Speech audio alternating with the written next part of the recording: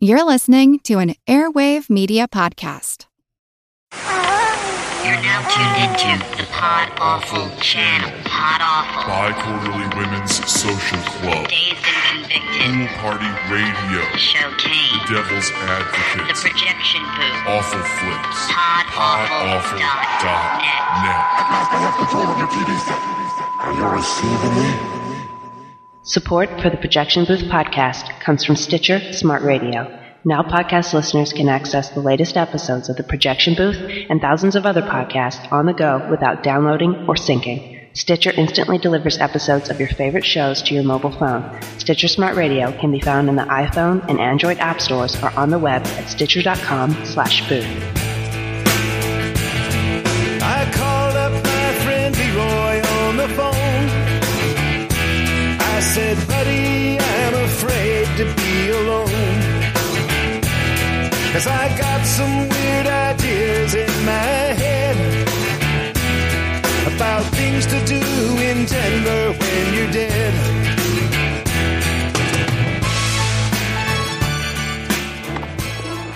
Amanda! Take Jack, come on! I'll cover you, come on! Listen close. We got about 30 seconds for those undead motherfuckers.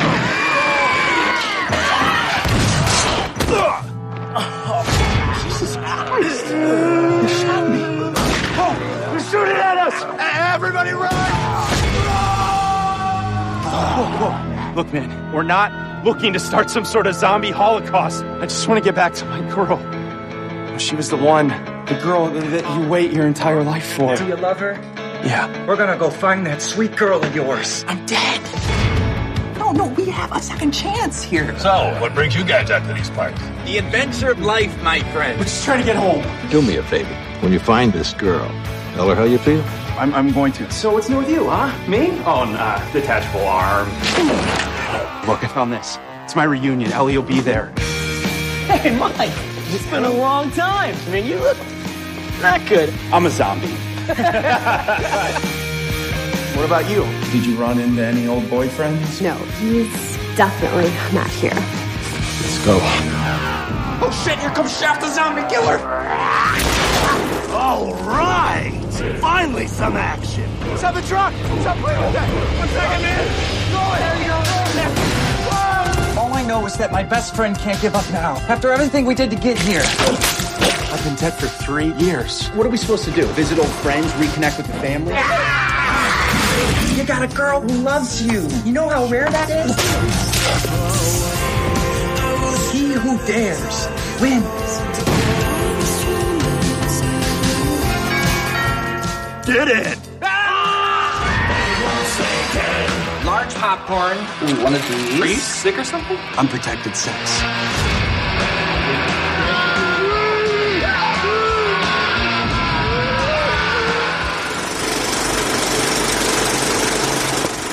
Welcome to the Projection Booth. I'm your host, Rob St. Mary, and joining me, of course, Mr. Mike White.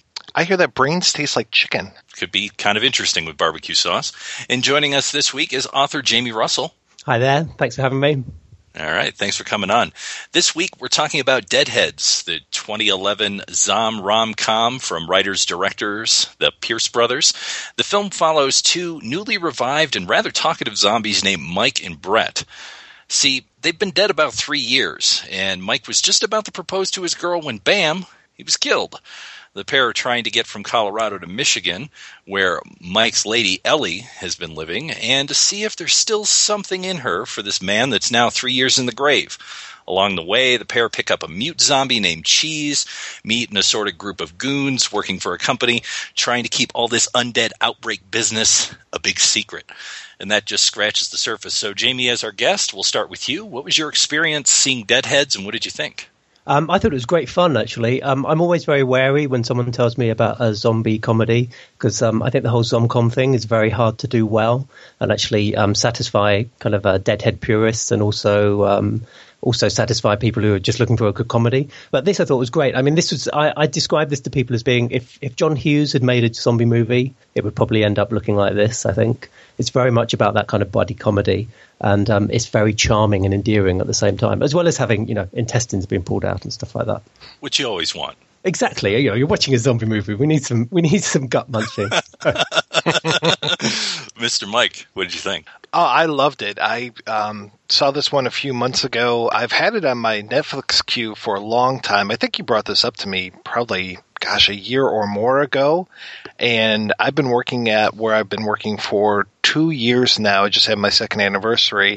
And the guy who is in charge of the contract workers, which I am, he's an actor, and he happened to mention that he was in this film. So it was kind of a small world thing between you recommending the film, me having it on my Netflix queue, and then this guy saying, oh, yeah, I'm in that movie. I'm even on the back of the DVD. So it was a fun coincidence there, and it's a very fun film, too.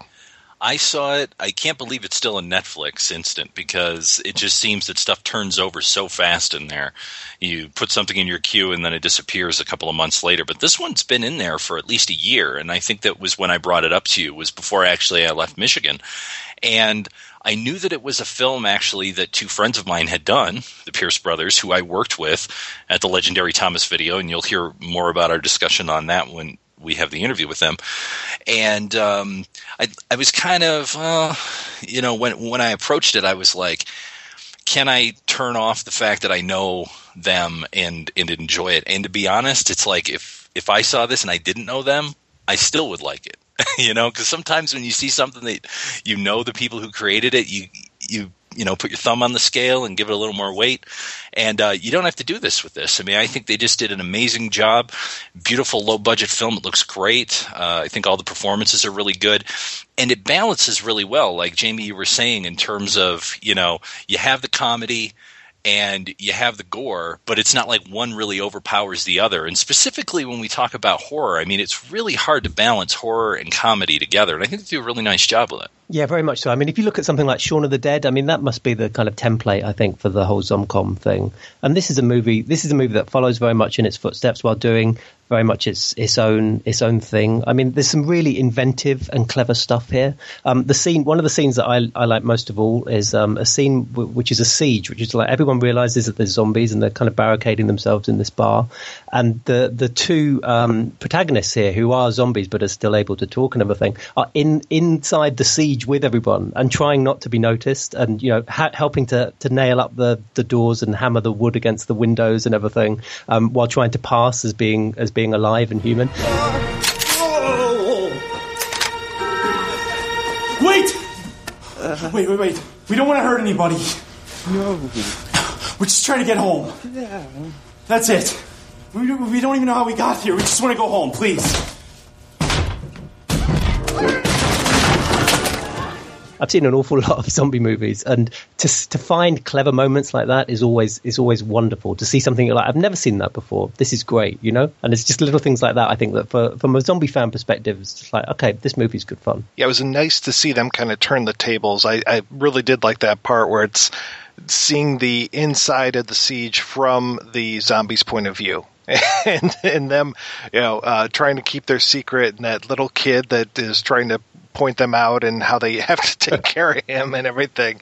So there are a lot of really good moments in this film, and luckily they all add up to a really good whole. And I was kind of afraid too, to kind of go back a little bit, hearing that this was, your friends had made this, Rob, and knowing that one of my coworkers was in it and everything, I was just like, what if I don't like it? What if is it going to be that low budget? I mean, because people talk about low budget films and you just immediately get this picture in your mind. And luckily Deadheads just surpassed that completely. And especially when we talk about low budget Michigan film, and I'm sure that it's regional no matter where you are. If you're in the UK, if you're in Baltimore, Boston, Portland, Oregon, there are people who are doing films in your town, and they'll get a lot of attention. They'll get people to come out and see it, much like, people came out to see my little vampire film 15 odd years ago or more. And that's really cool. It's really cool to have that.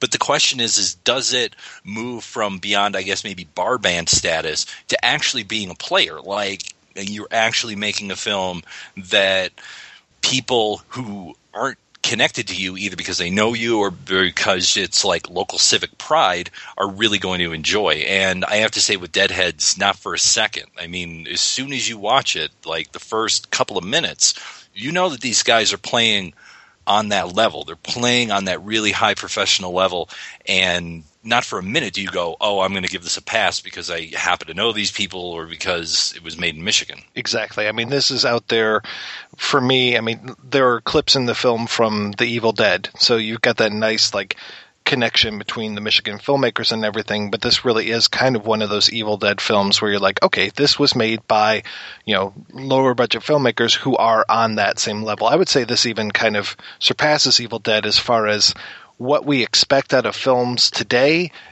Deadheads is giving us. It has that production quality, and really one of the things that it has that I think a lot of lower budget films miss is that it has the quality of the writing and it has the quality of the acting, because if you get a bad actor in one of these films, everything is just going to sound hollow or wrong, and this one, the leads are strong and all the supporting players are strong as well. And they really need to be too, because, this is a real kind of classic buddy movie in many ways. I mean, you've got these two guys, one's uptight, one's a bit more of a loose cannon. So you have that element of kind of antagonism, and yet underneath they're slowly learning to care for each other and look after each other and kind of see each other through. So if the two leads didn't work, the movie would fall apart. But they work so brilliantly. There's such a great on-screen chemistry between these two guys. I mean, this is a bromance, really, I think, isn't it? At the end of the day, that's what this movie is. These two guys go off on a road trip and they kind of, learn how to be best friends. And that's just really endearing. And the movie draws you into that. And I can't believe how much I care for cheese as we go through this. Come here, boy. Morning, sunshine. Fuck is that? That's cheese. It's cheese, okay? What's he doing here? Teaching him to play fetch. Teaching him to play fetch? Why would you do that? He showed up once he fell asleep last night. Probably followed us home from the bar. Check out what else he can do. Over here, buddy. Come here. At first, I wasn't sure if this character was just going to be around for like a scene or two, but then he ends up being in the, in the entire rest of the film almost. And I really did care about Cheese. And when he would show up, I was like, yay, go Cheese. When he's fighting against McDinkle, one of the government guys that's coming after him, who's just like got all these great one-liners and everything, but he's just a complete asshole. It's like, oh man, what's going to happen with this? And when Cheese shows up, it's like, all right. And I'm like pulling and cheering for these guys. So I was very emotionally invested in this film.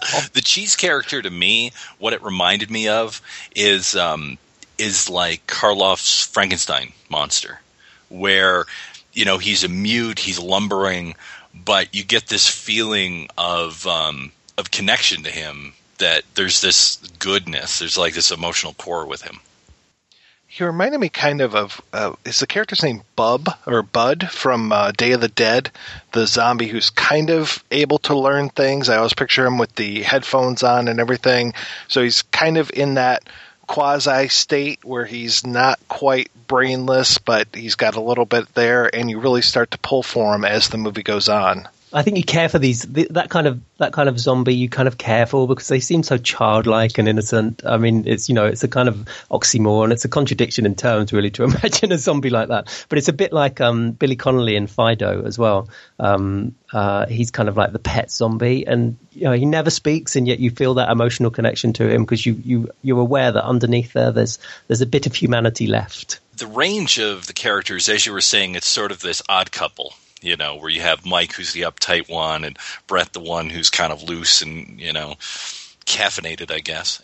And, for lack of a better term. What, you think Barney fucking Fife is going to help us? We're zombies, dude. No. We're not zombies, okay? I'm not a zombie. You're not a zombie. You're suffering from post-traumatic delusional stuff, and we need help. Well, we can help each other out by getting out of this hole. I don't want your help. And then you have the various ones. And one of the ones that you brought up is one of the G-men. There's always the two guys who are in like the Devo toxic waste outfits, the yellow, and the guy with the beard and everything. He's got his acting in here.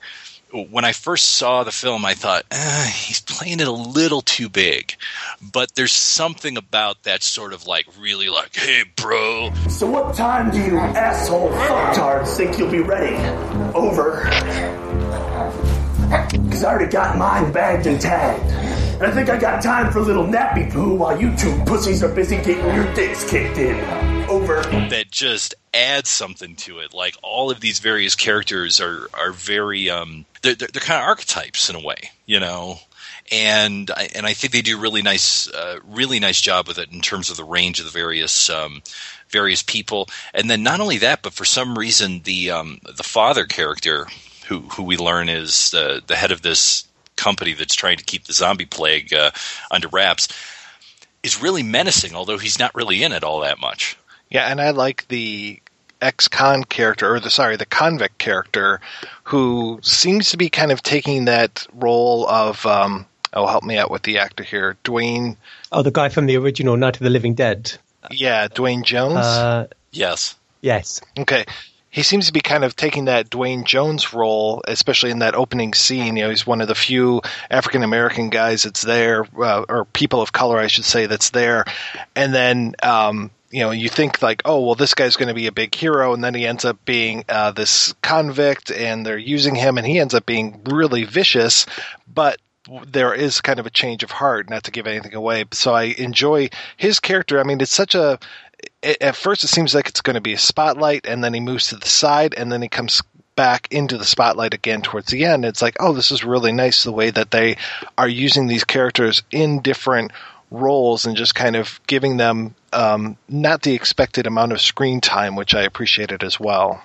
I think the whole idea of having a nod back to Dwayne Jones in the original. I mean, there's a line when they're in the bar as well that kind of echoes that as well about him. That's from anyone who's seen the original Night of the Living Dead will remember the line at the very end. And I think that this is very much a movie that's made by people who understand not only the horror genre but also the zombie genre. I think very much so. And what's really interesting, what I love about Deadheads, and it's one of several movies I think around about the same time that started doing this, was very much a movie that's from the zombies' point of view. And up until that point, there hadn't been that many movies that had kind of been doing that. I mean, there were a few, but all of a sudden you have all these films, and you know, I mean, I guess the most famous example a couple of years later or a year later is Warm Bodies. You know, so that the zombie perspective on these things, and that's what I think Deadhead.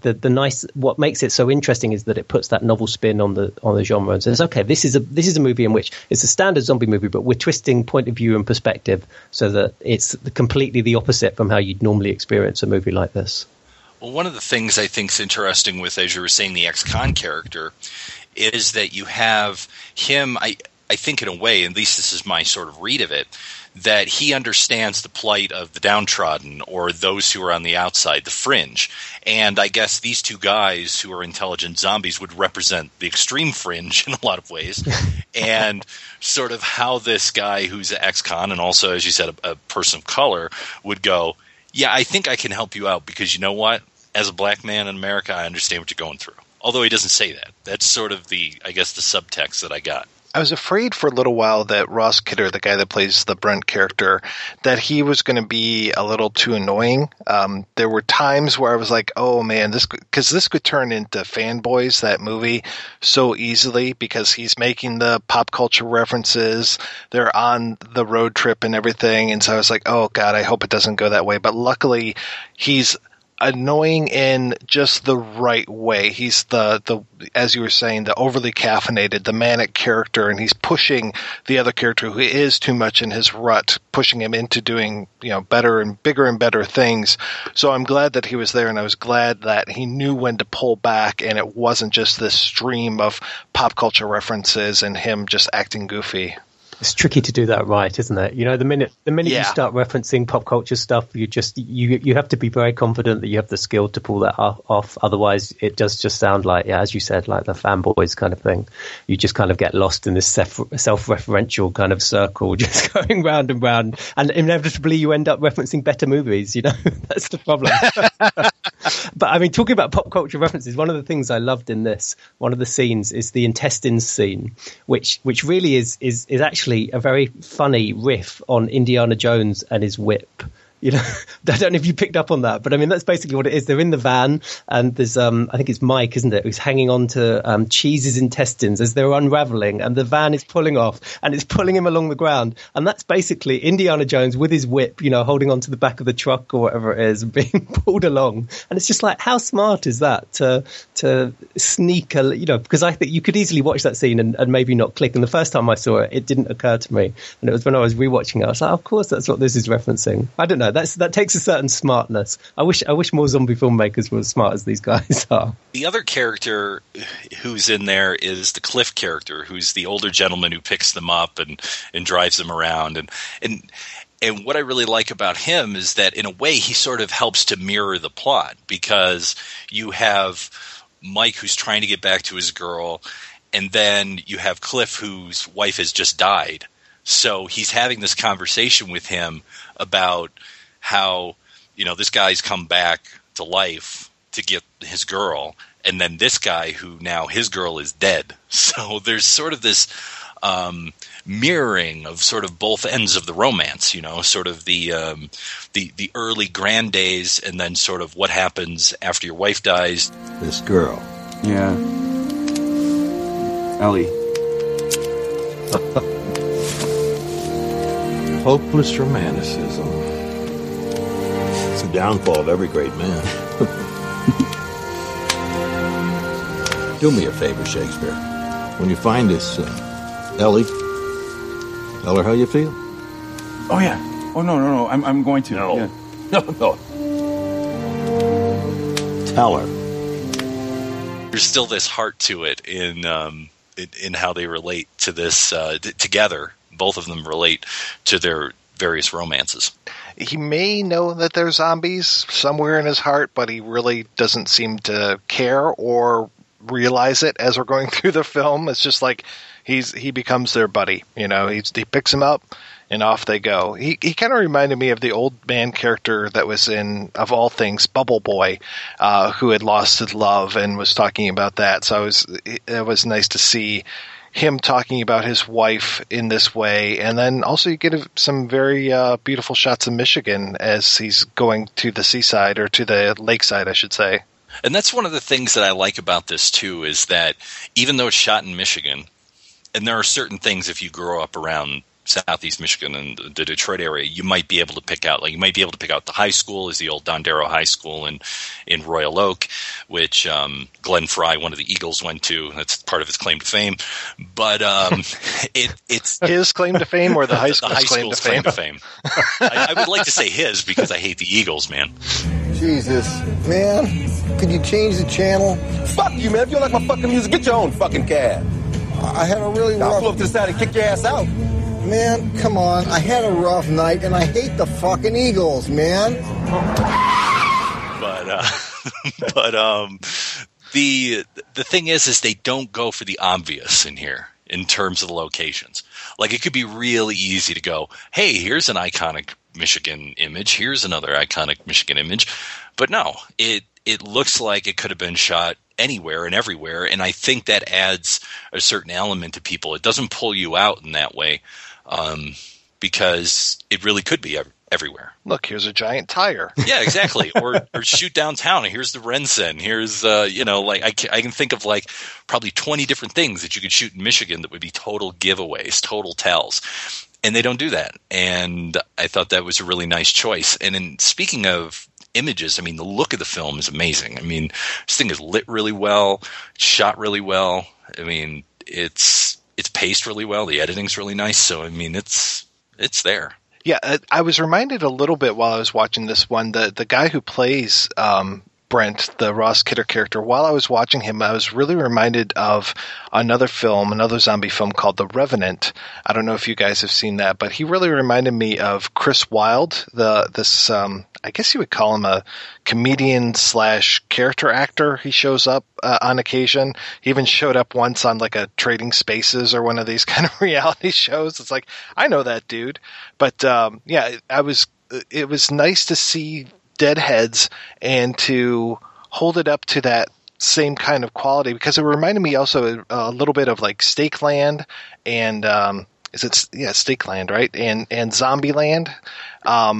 So it's right there with these independent-y, I don't know if Zombieland could be considered independent, but smaller budgeted, let's say, zombie films that really just and it holds its own. It carries its own weight as we're going through with this. I think The Revenant is a good comparison, actually, because it has the same kind of buddy comedy thing. I mean, it's got the US soldier who's kind of killed in Iraq and comes back to life and ends up going out with his buddy to become this kind of vigilante, kind of zombie vampire kind of thing. And it's a little bit like, I don't know if you guys have ever seen an old 70s zombie movie called Death Dream, The Night Andy Came Home, by Bob Clark, but that was about a Vietnam veteran coming back and kind of, coming back as a zombie once he's shipped back to the US. And The Revenant has that kind of thing, but turns it into much more of a buddy comedy, a lot like Deadheads, actually. And it has a brilliant, I can't give it away, but it has a fantastic final scene that probably Don Chaney would think was great.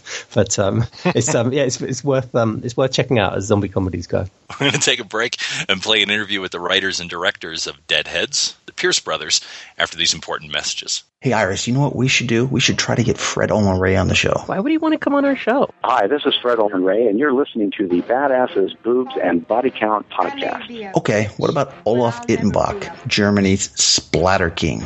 That'd be great, but I doubt he speaks any English. I'm Olaf Ittenbach, and you're listening to the Badasses, Boobs, and Body Count podcast. What about the director of Blood-Sucking Freaks, Joel M. Reed? Isn't he dead? This is Joel M. Reed, and you're listening to Badass Boobs and Body Counts podcast. No, Iris, he's not. Hello, I'm Mike, host to the Badasses, Boobs, and Body Counts podcast. And I'm Iris, co-host of the Badasses, Boobs, and Body Counts podcast. Every week in Iris discuss lesser-known action, exploitation, and horror cult cinema. Mike and I discuss films like The Black Godfather, The Beast That Killed Women, and Biozombie, to name just a few. And every now and then we get to speak with the people behind all the films we love to talk about. Okay, how about this, Mike? Let's get Andy Sedaris on the show and talk girls, guns, and G-strings. Yeah, Iris, he's actually really dead, but we did manage to talk to his wife, Arlene, way back in episode 20. Well, I suppose that's the next best thing. Yeah, I suppose so. So the Badasses, Boobs, and Body Counts podcast can be found on iTunes, on Stitcher Smart Radio, and on SoundCloud. Just search for the BB&BC podcast to start listening today. You can also visit the show's website at badassesboobsandbodycounts.com. Okay, Iris, did you keep track of the boob and body counts on the film we're discussing next week? No, I thought you were doing that this week. No, I've seen this. Boy, no, it was you. It was you. Look, from now on, let's both do that. Okay, that sounds good. If you listen to Proudly Resents, the cult movie podcast, you would know how to properly crush a head. Well, let's say you want to crush a head like Toxic Avenger or the famous full head crushing scene. You take a cantaloupe, carve out the inside, then you load what we call loading the cantaloupe. We used to put in hamburger mixed with cranberry sauce, but now, because I'm a vegetarian, it's only cranberry and spaghetti and things that are not animal. Then you put a wig on the cantaloupe and paint a little happy face. Bingo. That was Lloyd Kaufman from Troma Films. To hear more interviews and reviews, go to ProudlyResents.com or find Proudly Resents on iTunes and Stitcher.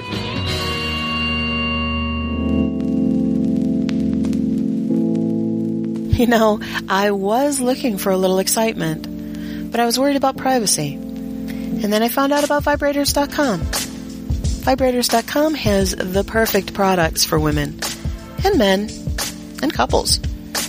They have helpful suggestions and information on how to make sure you get something just right for you. Plus, for over a decade, Vibrators.com has never played around with your privacy. While other .coms make their money by selling your information, Vibrators.com never has and never will. And when you use the special code BOOTH, that's BOOTH, at checkout, you'll receive free priority shipping on any order. That's Vibrators.com. Get a little excitement in your life.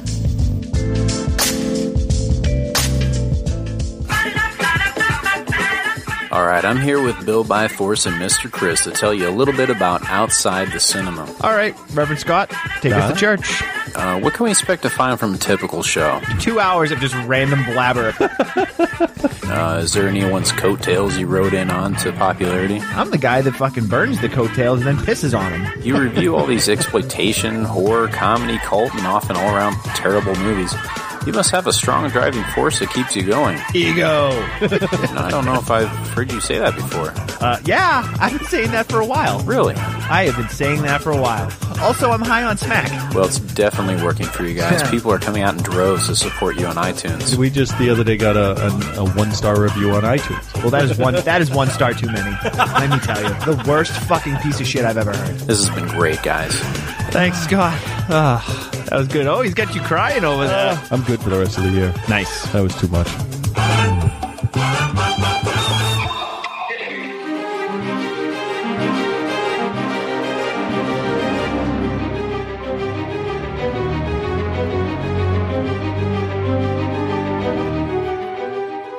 When and where did this idea come from for Deadheads? How did it develop for you guys? I was working at a horror film company. They were going to produce a couple of semi-low budget horror movies.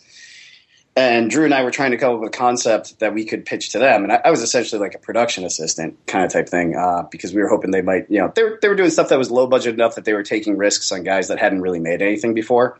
So I think Drew just said he wanted to do a buddy zombie movie. And then I was just like, hey, let's combine it with a love story kind of type thing. And that's kind of where it got started. So one thing that I like about the film is there's different levels of being zombies in terms of intelligence. Where did that concept come from? It's a funny one. I don't know. I think that was something we were paranoid about the entire time making it. Like, not only about like what are the other zombies like, what is like the world like, but it's also one of those things like in the story, because we were making a comedy, we didn't want to spend a lot of time like addressing that. Yeah, we were like, we just have to make them smart zombies quick enough so they can actually talk, then we can do jokes with them. So we were like, strangely enough, it was like, let's come up with the smallest excuse to get away with it and just kind of run with it. But we were like, as long as we felt like we could make it justified as long as they were like teamed up with another zombie that couldn't talk. But somehow we still we actually take a lot of crap from zombie fans about it all the time. But it's pretty funny. It's kind of cool. People are very impassioned about zombie movies. So like literally, we had somebody at a festival. We went to a festival in London called Fright Fest. And this guy, overall really good response to the movie. But this one guy stands up in the middle of, it was like a 1,300 seat theater and it was full. And he's just like, mad at us that the zombies were talking. Initially, we actually had this huge sequence at the beginning of the movie. it was kind of something we want. I don't think we necessarily needed it, but it was basically to explain even more like why there's smart zombies and why there's dumb zombies and and we actually had like dialogue that addressed it more in the script, but then when we went to go we shot it that way and then we were cutting it, and one thing Drew and I learned most probably making a feature is we were like, when people talk too much it gets really boring really fast, so it's like that dialogue got cut out, so we actually had to shoot an additional scene that like addressed it. And after we'd shot the movie, we did an edit, and we shot this one other scene where there's this zombie that's revived. Well, you guys have seen the movie. He's revived on the table, and it shows that he can talk all of a sudden, and they put him down. And that was literally just because we had cut the stuff earlier in the movie just because we didn't think it was entertaining enough. And we have to make a scene that explains it, though, and at least try to make it as entertaining as possible. So I guess maybe that's one of the things when it comes to this being a genre. I mean, when we talk about zombies, it's like people are like, oh, well, there's a certain way to do things, and there's a certain sort of, I don't want to say religious dogma, but there, it's like, well, if it's not like Romero did it, then I guess it's not a zombie film, really. Yeah. You actually, it's strange. Like, I mean, you get a lot of that because there's like 4 zombie movies that everybody loves, and they compare. I mean, basically, if you make a zombie comedy, you're compared to Shaun of the Dead, which is fine and perfect. Shaun of the Dead's a fantastic movie, but it's they either love you or they completely hate you. It's never like, yeah, it was okay. Well, I thought it was hilarious when 28 Days Later came out, a whole long time ago, and people just hated it. You Yeah, know, they're just yeah. like, that's not, you know. And I was like, oh, this is a really super innovative zombie film. And now that's kind of like one of the ones everybody likes. I've heard that Romero, like, he doesn't like any other zombie movies. He basically, his point is that he's like, I was making a statement on like the culture and society. Yeah. And everybody else is just making these stupid horror movies. I mean, it's not. Thank you, George Romero. I know. With the name Deadheads, did anybody ever think that this was a movie about Grateful Dead fans? Oh, all the time. And we had the debate when we were locking down on the title a bunch. But Drew and I, we kind of argued back and forth. And some people would mention that to us. And we eventually kind of decided just not to worry about it because we liked the title so much because we were like, oh, it's about guys, zombies hitchhiking across country to find a girl that's deadheading, kind of like trying to get a free ride. And we didn't want to call it like the Of the Dead movie because like every movie there's like Bong of the Dead and whatever of the Dead and it just goes on and on. But we just wanted to have something that was different. So we were concerned about it. But if anything, I would just joke around and say probably more people have watched it by accident. Yeah. So I don't mind. So many people told us to like just rename it like Zombie Road Trip or something like that. But I don't know. We just didn't want to put zombie in the title. And then our sales agent in the U.S. was really happy because it started with the letter D, which is early in the alphabet. So that means like all the digital stuff like Netflix and all that you get earlier. It shows up early. Actually, you know what all this is for? It's video on demand. It shows up earlier on video on demand, so people tend to buy it more. Something we learned. That's why you see a lot of movies now that are like 418 Zombie Killer. Yeah. It's because numbers come first on your VOD. Well, speaking of the production of it, how long did it take you guys to raise the funds and find people to back you to do it? It was about a year and a half of just begging for money. We would take people to dinner and just kind of give them the passionate rundown of why we wanted to do it and what we were doing. At first it was really, really tough because nobody likes asking for money, especially for something. Because you always have to, if you're a fair filmmaker, you always have to end the conversation with, there's a good chance you're never going to get any of this money ever back, So you have to end the conversation with that. But I mean, the real trick is that they respond to passion more than they do anything. Mm-hmm. Like we went in with like a business plan. We tried to be as organized as possible.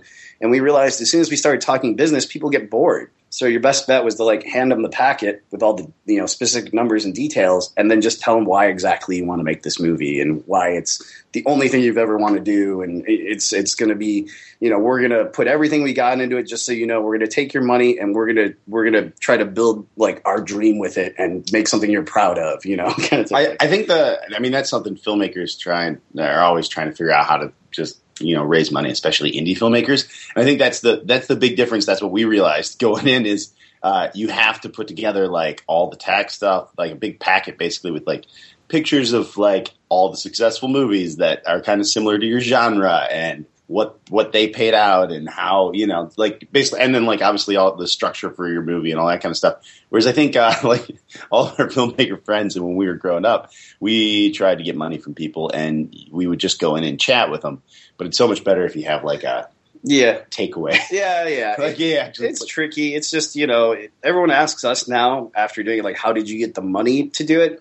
And it's really just like, you just have to start asking people for money and you start with people and you move on from there. And that's really, and everyone's like, oh, but I can't do that. I'm like, you have to, because that's the only way to do it. Yeah, there's no good way to do it. It's the worst. Yeah.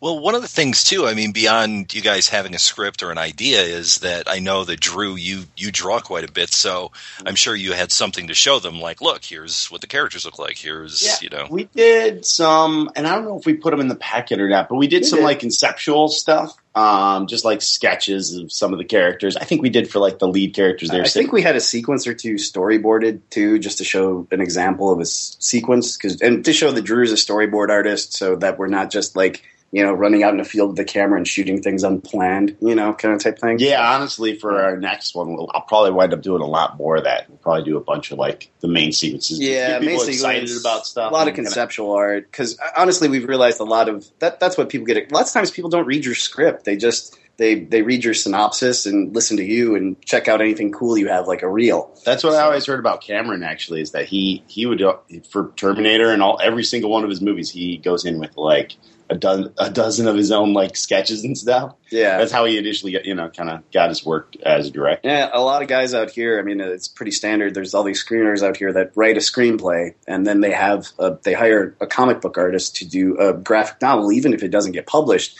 just because when they go into these pitch meetings, they hand over the graphic novel, and that's what they get excited about because they can kind of visually have a representation of what the movie's going to be. Once you got your funding locked down, what was the schedule like? How long did it take to shoot and to put together after it was done? We went back like in May, and we were it was us two and one other producer that were like doing pre-production. We had no crew, and we had a lot of work to do. So we went back, I think it was like 7 months in advance, because we were going to post up at our parents' house. Yeah. And make that like our production office essentially. So we went to our parents' house. I think we drove straight cross from country. California, straight through 30-something hours, and then we basically ripped out all their furniture out of their living room and tacked up dry erase boards. Made it our war room.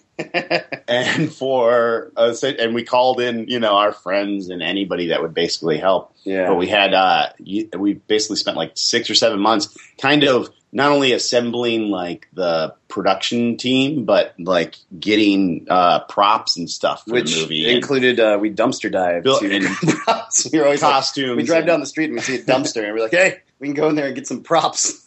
Yeah, and we slowly kind of built up all the people and kind of ironed out our schedule. And every single day we had like 3 giant dry erase boards, and we'd have like our tasks, like what do we got to still get done? Yeah, and we had like accumulated a whole garage full of like set dressings for each location, and we were crossing off because we were at the same time we were location scouts for our own movie. So we're driving all over Michigan, just looking at we had like 20 how many locations? 4, it was like 20 something locations. So like I spent like 3-4 weeks we'd drive and like, oh, that looks like a cool house. Let's walk up to it and ask them if they'll let us shoot a zombie movie here. Yeah.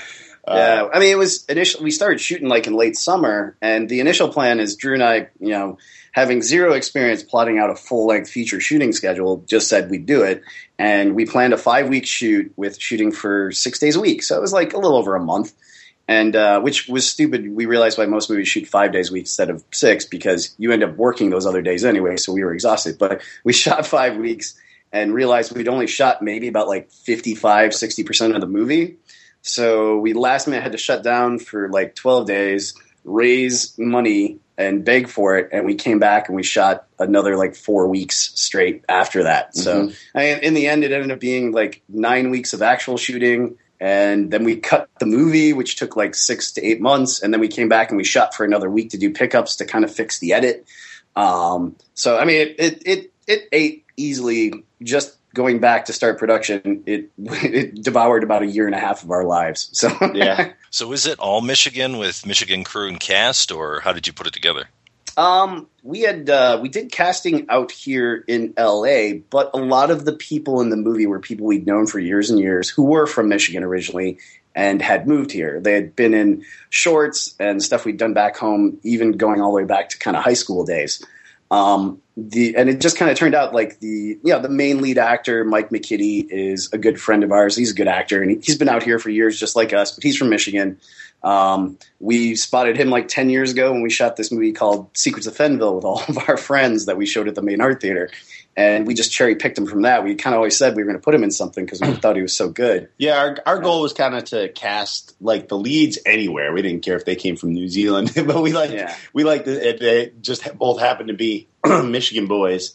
But we did a lot of casting all over California. I don't even know how many sessions here. Yeah, I mean, we did some back in Michigan for smaller and parts. A bunch in Michigan. But the goal was basically we wanted to cast as many of the smaller parts in Michigan. Like if it was like 1 or 2 days, we didn't want to have to be flying people out. Yeah, and we found some really good people. Actually, I mean, like the older gentleman Harry Berkey that plays Cliff.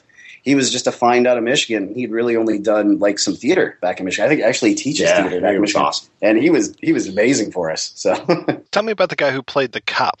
Oh, Jamie Wheatley. Jamie Wheatley.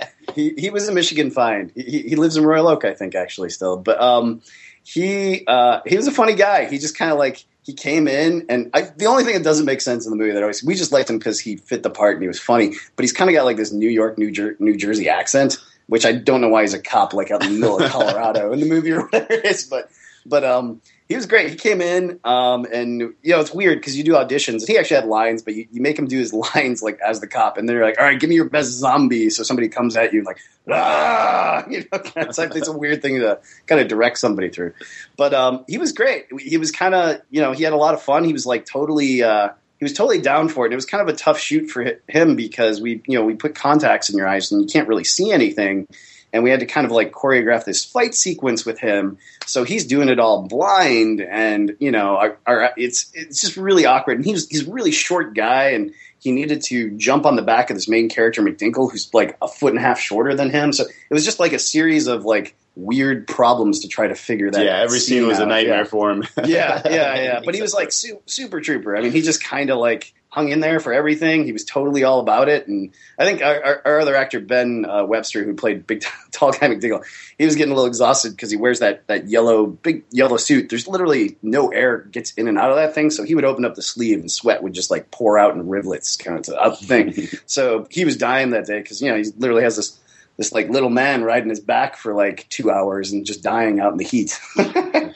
When it came to director, did you guys each handle like a particular job? Like one worked on the visual while the other did performances, or how did that kind of work? We kind of just bounced. It's kind of whoever has a better feeling for the scene. We actually write that way too. It's whoever really, I guess, knows what they want. We usually like a lot of times when somebody would like do a performance or something, like we'd kind of quickly talk over what we thought, and then we'd send one of us to kind of be the ambassador, basically talk to the actor. It got really funny because sometimes both of us would pop up and say the same note to our actors. It is a joke. They're always like, "Oh, the Pierce brothers." It's like this weird mind-thism. It's like they say the same thing to me and don't realize it, kind of thing. But we don't really divide it up because I guess we're always pretty much at the same spot, I think, in what we want when we're there. Well, by then you've spent 7 months together in like a small space, and we've talked about the script to death because we wrote it, and we kind of have the same page. And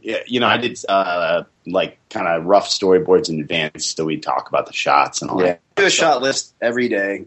Drew always had boards for the scene that we done. Sometimes we'd have to throw those boards out because the location maybe didn't allow for it, or we were just they were maybe too ambitious for because we storyboarded this amazing Spielberg-esque camera moving movie through like the whole thing, and then you get there and you realize what tools you have, and you're kind of like, oh, well, that's like 50 setups today, but when we move our fastest, we get to about 25, kind of type thing. So, I mean, we're good at dividing it up. There was never really any fights with us, and I mean, we never got complaints from crew or cast because they always seemed to think that they at least were under the impression that we always were on the same page and we knew what was going on. So, so we left a good impression. One of the locations I wanted to ask you about is you guys both grew up in Royal Oak, and the one building, did you guys shoot at Dondero, or was that some building that kind of looks like it? No, it's Dondero. I mean, that was one of the scariest parts is we wheeled in a bunch of, because we have all the rad suits, we wheeled in a bunch of like fake prop guns. And all of them were fake. That's the other thing. In hindsight, a couple of them were fake. Growing up and going to Dondero, we made a million shorts and different stuff there, and like the one thing you get in so much trouble for is just having any kind of prop gun, anything on it. We could never shoot shorts with guns basically when we were at school. Yeah. And we were just like, this is going to be a nightmare for him. But we didn't get bothered at all. I mean, we got cleared with the school, and we you go through all these things that you don't realize you have to. We had to like flyer the neighborhood beforehand, like a day before, to let them know we were going to be there.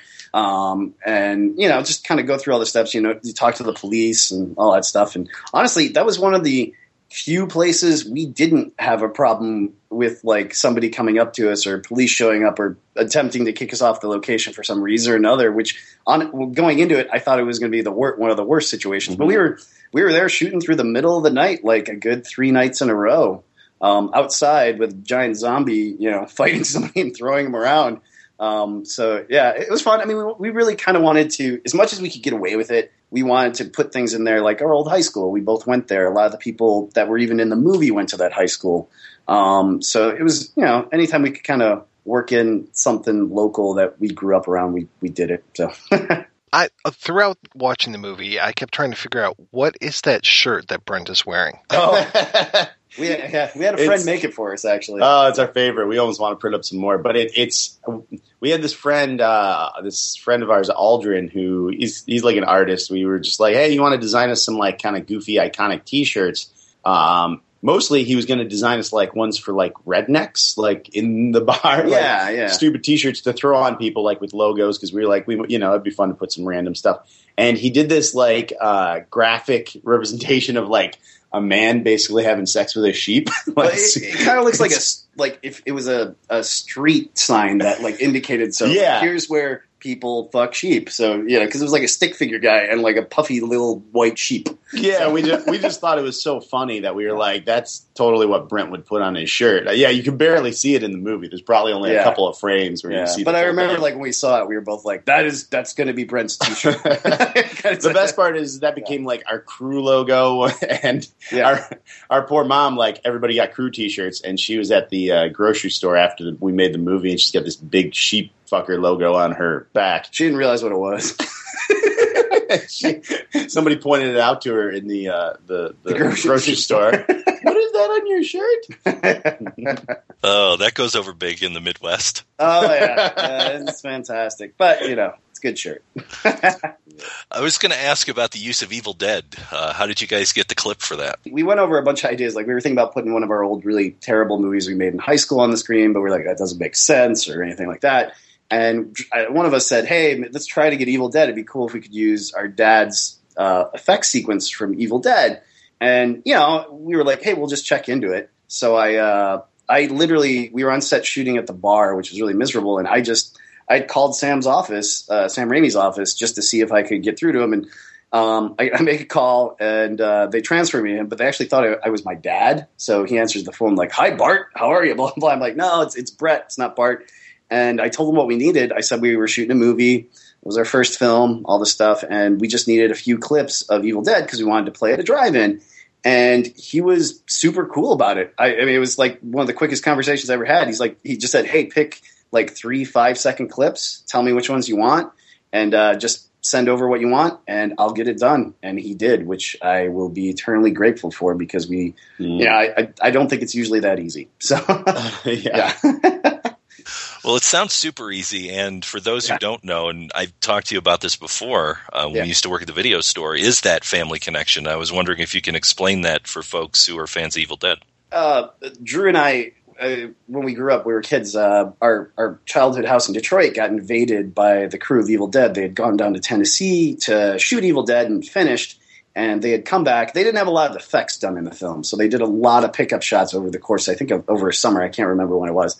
But so they basically, our house became like the production studio for the special effects. Our father was the special effects artist, well, one of the 2 special effects artists that helped finish all the effects over that course of time. So we got to be around this crazy, weird production of all these college students making Evil Dead for like 3 months. So that's our loose connection. But I mean, it was funny with very loose Sam because I think I was a baby. Yeah. Drew was really little. I didn't like going in the basement because I thought it was terrifying because there was all this gore and dead body stuff down there. But we just I hadn't talked to Sam in like, I don't know, like 8 years or something like that. Mm-hmm. So that was like just a blind phone call, and he was totally cool and remembered us. So, but I mean, that was always just a huge inspiration because when we were kids, like every so often, not only was our dad and his friends, they'd be shooting stuff at his house occasionally, like little shorts and different stuff. But I remember a couple times we'd go and stop by whatever like Sam was working on.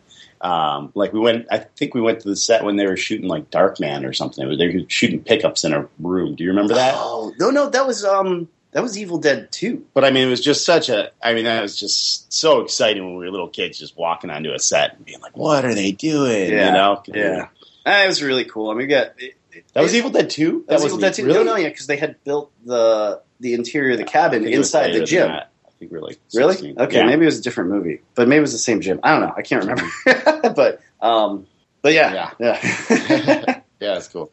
Do you think that that's where you guys got bit by the film bug, and then sort of what advice did you get from those guys as you were going on to make this feature? Well, famously with our friends, actually, we used to like meet up with Bruce Campbell all the time, and he would just try and light a fire under our ass, he'd always like tell us like, what we had to do, like move to LA or get this thing going, or you had to have all your scripts written. Like, you're never going to have enough money. Just go shoot it. And he, one time we were kind of talking about like when we might move to LA and what we were going to hopefully do. And he pounded the table and said, "He who dare." Oh, no. He said, Time waits for no man. And we just, we were quoting that for like a year and a half, when we were moving out to LA and all that kind of stuff. But yeah, I think we were bit by We actually put the line in the movie. Oh, yeah. Yeah. Brent says it, the goofier zombie of the two at one moment. We were just like, we figured out a way to put it in because it's kind of been the credo the whole time. He who dares wins. Like everyone else started picking up on it too, our producers and everybody. So it's what motivates us when we both feel like we've started to be lacking or being lazy. We're like, hey, time waits for no man. It's true. Well, I mean, it's great when you have somebody that's in the business, has been doing stuff for a while, to say like, you guys can do this. This is just what you do, and it just makes it more real.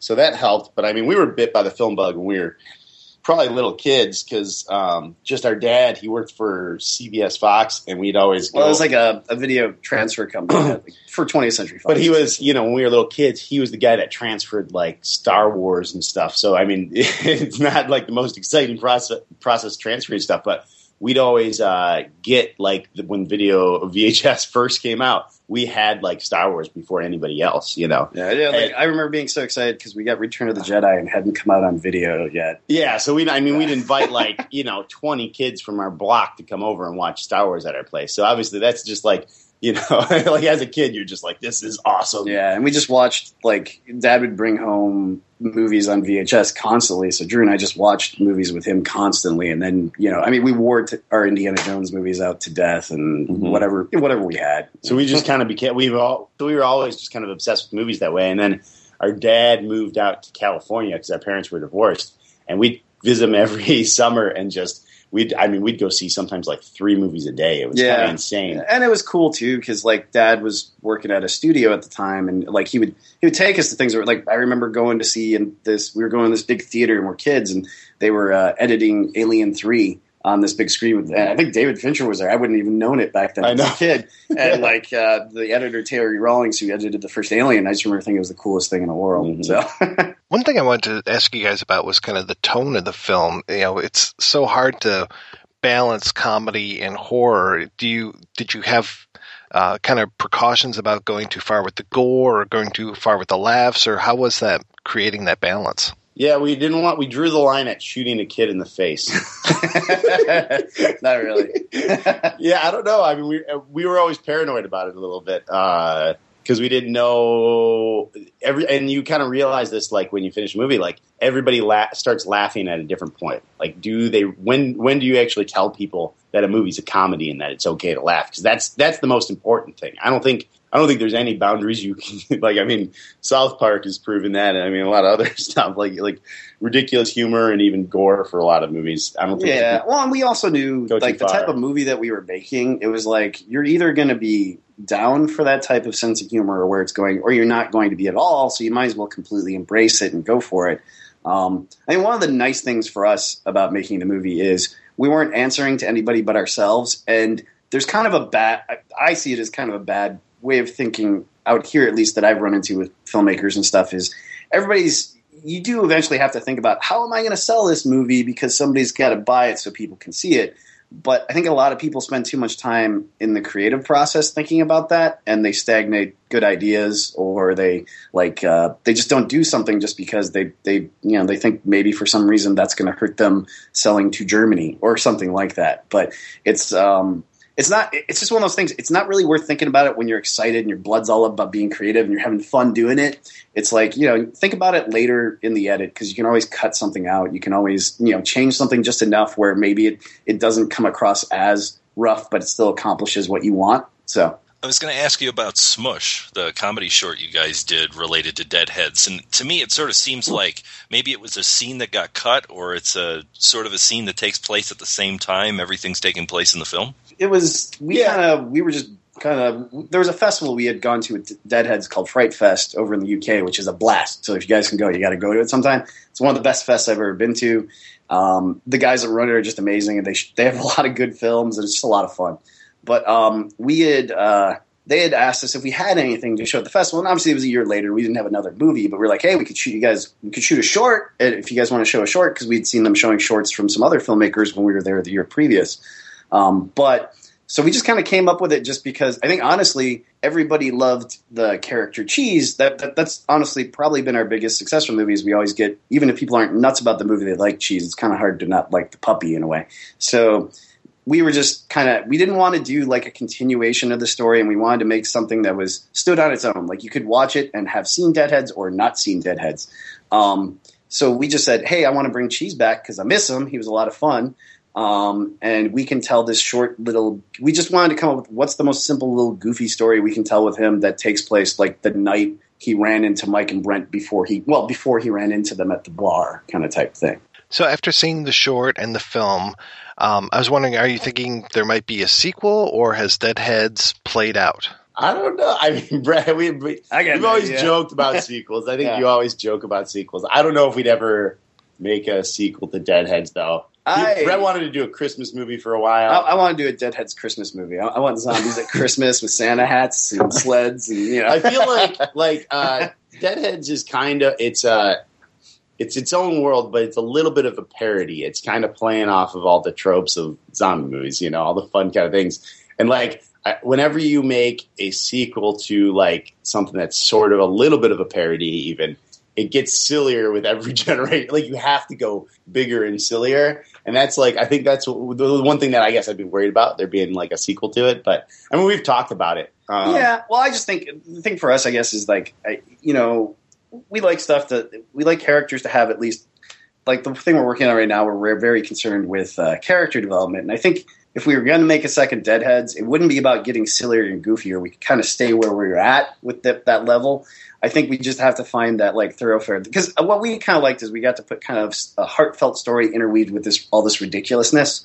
So if we could figure out another good heartfelt story, which we kind of have one that I really like, it's about the other zombie, the blonde one, Brent, about him finding out he had a son he didn't know about and trying to get to him on Christmas. So it's got a semi-similar kind of setup, and Mike having to help him get to him and stuff. So it's another kind of road trippy kind of type thing. But that's what I'd like to do. You talked a bit about your dad's influence on you guys in terms of bringing home the videos and stuff like that. And I worked with both of you guys and you don't use this word lightly, legendary Thomas Video, and was wondering what Thomas Video meant to you, both working there and maybe how it helped you as filmmakers. I mean, for me, it broadened my horizons a ton. There was a lot of stuff my dad raised us on Spielberg and George Lucas, and that's not a bad thing. Spielberg's my favorite filmmaker, and stuff. But when I got to Thomas Video, what was great about it was between Jim and Gary, the owners, and just all the guys that worked there, is everybody had a different taste and different flavor of type of things they liked, and I got recommendations left and right. So I got introduced to spaghetti westerns and Fellini and anime and blah blah blah, and every kind of form of film I was introduced to in a short period of time, and I just ate it all up. And I mean, it's one of the funny thing is you find out a lot of filmmakers like my age or younger or a little older, a lot of them worked at video stores and stuff. And there's a reason. It's just you kind of soak it all up. I mean, it's the same thing. I think honestly, they are saying how do people always want to know how people become filmmakers or learn. I think you just rewatch your favorite things over and over again until you kind of learn how somebody else did it, and that's kind of what Thomas Video helped with me too. So, but yeah, it was an eye opener. I'm so glad I worked there. It was a blast too. So yeah. So I mean, same here. We just got exposed to so many different types of movies and stuff. Yeah. There's tons of things I probably would have never even watched if it wasn't for the guys I worked with there who just would, say, hey, take this home. It's really cool. And I'd watch it. I'd be like, that's amazing. Mm-hmm. Well, we talked a little bit at the top about this, but you guys now live in the capital of all things film. Have you been able to find a store that rivals Thomas Video? I don't. No. I've heard that there was a store here that was very much like Thomas Video. That's the one that they used to always talk about. There was one in North Hollywood, and I forget what it was called. It was like called Ed Richardson's or But something they were like that. They were Yeah. had the second most like Yeah. laser discs at some point, and were Yeah. close to the VHS collection. Yeah. They were still keeping it going. Well, but I stopped by there once, and they were a little janky though, because like they had a lot of like duplicated tapes from television and stuff. So it was really funny. Like you go in, and I'm like, how do they keep this place open? How have they not been shut down? Because majority of what's in here is like bootlegged. That's So funny. it was pretty funny. But no, I mean honestly, Thomas Video has never been rivaled, at least for me, for anywhere I've gone out here. And I mean, it sucks now too. I miss video stores, man. They barely exist out here. It's like there's a few mom and pop places here and there, but like, I mean, the chains are all gone, which is fine. But I haven't missed the chains at this point because, like, Red Box machine at the grocery store just ain't cutting it. yeah, I mean, it's the same thing. There's like an exciting factor to going to the video store to pick out a movie with your like friends or family or whatever, instead of just hitting like buy on iTunes for 99 cents. Yeah, I mean, I appreciate the technology of it all. And it's kind of cool because honestly, in a lot of ways, our movie has been watched, significantly more because of things like Netflix. I mean, we wouldn't get as many eyes on it as we have, but at the same time, I miss the video store because I just feel like all the choices disappeared. You talked a little bit about some of your influences and favorite filmmakers and all that. When it came to kind of diving into the zombie world, who did you see as your influences for that? Probably our biggest, I mean, honestly, it's not even exactly, and this goes back to when we grew up on it was Evil Dead. I mean, as much as it's kind of a zombie movie, to us at least, in the depiction of the demons and stuff like that. But, I mean, that's what it was for us. We were definitely inspired by the Shaun of the Dead guys. Yeah, I mean, Shaun of the Dead, Yeah. probably Evil Dead 2. Evil Dead 2 a lot. Yeah, Was yeah. an inspiration, even though we're not kind of in those veins at all. But those are probably the two of the movies that we just. Yeah, I mean, what was actually really inspirational was a number of years back, Drew and I, when we were still in Michigan, we got to go to a screening of Shaun of the Dead when they were the Edgar Wright and the two lead actors were traveling with it. And we got to go see it, and loved the movie. We were crazy about the movie, and then it ended. But then they spoke to the audience for about a half hour afterwards, and it was just super inspiring. And that was when they were like super excited, and they're like, and nobody had seen the movie. Yeah, at that they're point. essentially nobodies over here. Yeah, and they were just like, yeah, we're going to LA next. We get to meet. They were like super excited because Edgar Wright's a huge Sam Raimi fan. He's like, yeah, we're gonna go meet Sam like next week. Like, I can't wait. I'm freaking out. And he just seemed like this young guy, like made his first big movie. Ready to. I think one of us too. I just remember one was like leaning over, like, we got to make a movie. Kind of time after they left. So yeah, I mean it's that. I mean it's just things that inspire. It's like movies inspire me for sure. But sometimes when you just see, it's something you see at the festivals too. When you go, you see these people that like they have that hollowed out look in their eyes like you do because you just finished your movie. You don't know how you're paying to be here, and you don't know what you're doing, and you're kind of going all over the place. But when you hear them talk about their movie and how much they put into it, it's the same thing that, like, I think why we were able to raise money is you can hear the passion. You're immediately like, I want to join their team and support this movie, So Well, you talked a little bit about a couple of different scripts and ideas, but I was going to ask, what's the next thing on the burner for you guys? We're working on a scary witch movie. Yeah, called Hag. Yeah, Hag. There's a bit of Michigan accent in there. Hag. Hag.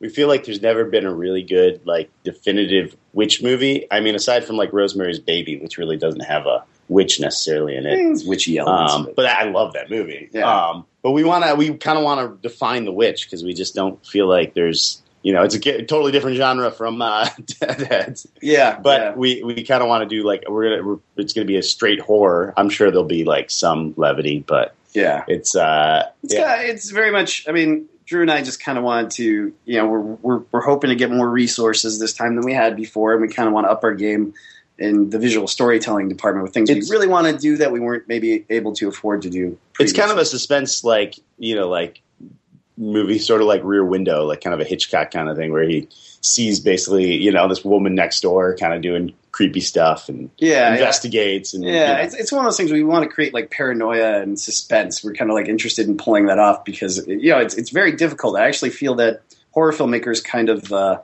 get the short end of the stick in the respect department because it actually is really hard to create tension and scare people.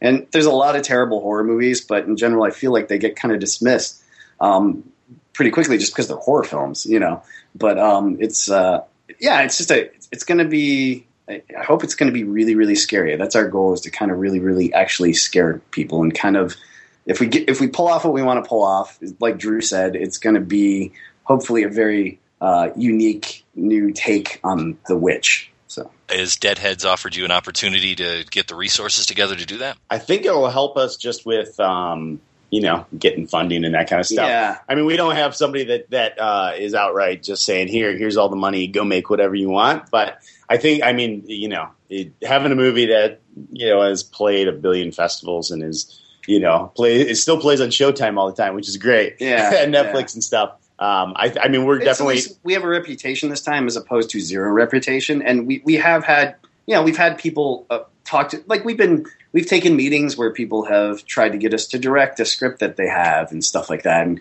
it's like, in the case of those, we weren't too big fans of the scripts that were kind of brought to us, but it has created that thing where there's been people that are interested, like, hey, if you guys are going to make another film, please talk to me, kind of type thing. So that's what we're going to move into that stage, hopefully in the next month and a half. I think it's going to be a lot easier for us than it was with Deadheads. Because that's what you're saying. Because now we have the experience. I mean, I work as a storyboard artist. I've been doing that like consistently for like years, which is a huge bonus. And Brett since he works as a production coordinator, we kind of have a lot of experience. I think, actually. Yeah. I mean, it's just one of those things. We learned so many things that we did badly the last time in a way. Like you trip up. I mean, it's good. You kind of just have to go do it to learn a lot of those things. But we've kind of come out of it with like, good crew we can pull from everywhere and just having a better understanding of how to put it together. But I think at the same time, Drew and I, from the going through and writing a script and then editing it and basically sitting through every portion of its, babying it all the way to the end, have I think we've become much better filmmakers and writers than we were. So we're kind of excited to, use what we've learned to make a better film, I guess. So. Sounds good. Is there any place people can go to keep up with what you guys are doing or the films? Probably the best bet right now is just go to the Deadheads Facebook page, because that's the only thing we've been updating lately. I mean, we'll create a Facebook page for the next movie probably in the near future, but I don't know exactly when yet. But just that we'll probably be updating. It's just Facebook, and then it's like the /Deadheads. Right? Yeah. Just look up Deadheads on Facebook or Frobro Films on Facebook. Yeah, what's the Twitter account that Andy is running? Frobro Films on Twitter. Yeah, at Frobro Films. So that's probably the best a good way one to keep up with us. But I'm sure when we actually get something going here, we'll announce it on there. Yeah. We just don't want to we're the guys until we know we're absolutely everything's locked and it's going to happen. We don't like to say, "Hey, it's happening." Especially when after you make a movie, you're beating the drum like, "We made a movie. Everybody, pay attention," for like a year and a half. Yeah. So you start to feel bad about beating the drum every Facebook updates every other day. Yeah. So you just wait until you're wait till "Hey, you have something. We shoot in 6 months." Yes.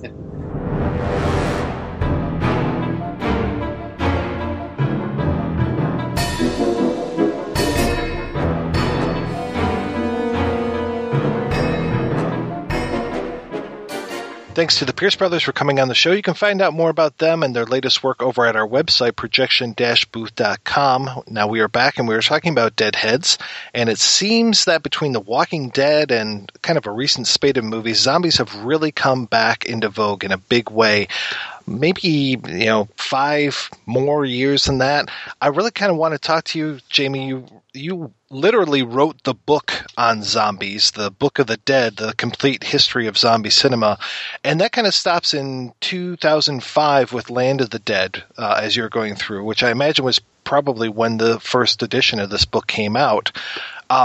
What do you think about the movies that have come out since then? Has there been kind of common themes that we've seen, and why do you think that zombies are still so much in vogue? Wow, that's several questions there in one, I think. The book, you're right, came out in 2005, and Land of the Dead was the last thing that we included, and that seemed like a great cutoff point, because that was while I was writing the book, I think I started it in about 2000. When I started writing the book, everybody said to me, "Why on earth do you want to write a book about zombies? Nobody cares about zombies." And then, of course, 2001 or so, you suddenly start getting 28 Days Later and the Resident Evil movie. And I think from that point on, there started to be this groundswell of interest in zombies at the start of the 2000s. So by the time the book came out in 2005, it was perfect timing. I seemed like a genius. I was just like, this is just complete fluke. I was just writing a nerdy little book that I thought only about a handful of people like me would be interested in. But suddenly zombies found their pop cultural moment, so it was good timing.